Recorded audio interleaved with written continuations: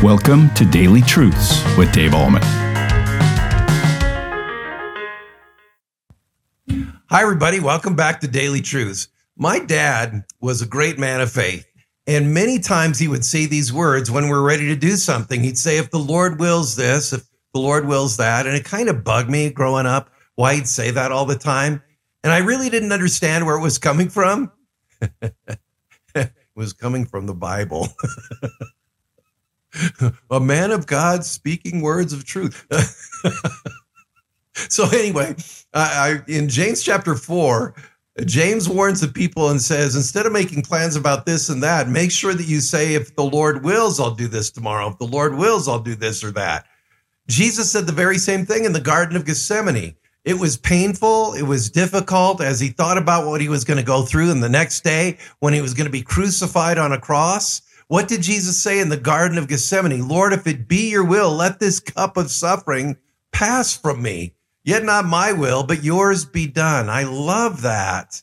Well, now we're confronted with this story in Matthew chapter 8. Jesus has just finished the Sermon on the Mount, and no rest for the weary. He comes down from the mountain. The crowds are following him. And we pick up these verses 2 and 3 in Matthew chapter 8. Listen to this. And behold, a leper came to him and knelt before him, saying, Lord, if you will, you can make me clean. And Jesus stretched out his hand and touched him, saying, I will be clean. Now let's take this part, okay? Obviously, this man was a leper. When you were a leper, you lived in a colony, in a commune, if you will, separate and distinct and apart from other people, because leprosy was a very contagious disease. And so lepers lived in what they call leper colonies. Obviously, this man had heard about Jesus, and through the words saying, Lord, he may have indeed believed that he was the Messiah. So maybe he stood at a distance listening to Jesus give the Sermon on the Mount, followed him, boldly walked through the crowd, knelt before the Lord. And this was adoration and worship, a sense of adoration and worship as he knelt before the Lord. And he said, Lord, I love that, which is basically saying, I submit to your authority. You're the King of Kings. You're the Lord of Lords. I believe you're the Messiah. Lord, if you will, you can make me clean. Now, Jesus, what did Jesus do? Even though this guy was a leper, he stretched out his hand, the Bible says, and he touched him. And I think people who were standing there must have gone, like, who touches lepers? But that's what Jesus did. And then immediately said, I will be clean. And the Bible says that immediately that man was cleansed of leprosy. Now, I want to take apart those words, Lord, if you will, you can make me clean. In other words, he was saying, I know you can do it, but I leave it up to you. I submit my life to your plans for me. Whew. Friend, do you say the same thing? I don't know what's going on in your life.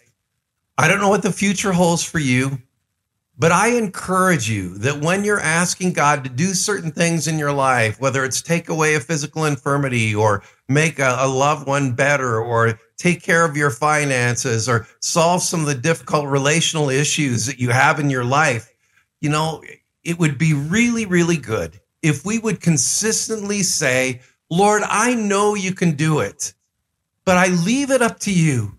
I submit to your plans for my life. Maybe my dad had it all figured out. I thought, why does he say that all the time? If it be your will, I'll do that. If it be your will, we'll do this. Well, it's a good thing to say. It's a marvelous practice to keep. And it comes right out of the mouths of Jesus, right out of the mouths of James, right out of the mouth of this leper who said, Lord, if it be your will, make me clean. Oh, my friend, as you go about your activities today, whatever it is that you need to do in the future that you want God to do for you, may we consistently say, Lord, I know you can do it, but I leave it up to you and I submit to you for the plans for my life.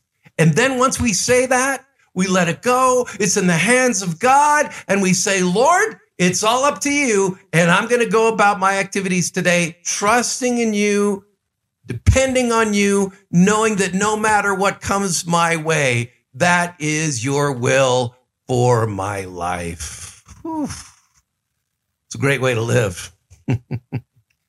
Lord, I know you can do it. I leave it up to you.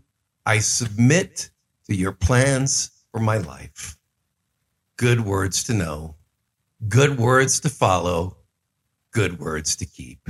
God bless you on this day and have a great day in Christ. And that is today's Daily Truth. Thank you for tuning in to Daily Truths with Dave Ahlman. If this ministry is blessing you, please consider supporting us by sharing this channel with a friend.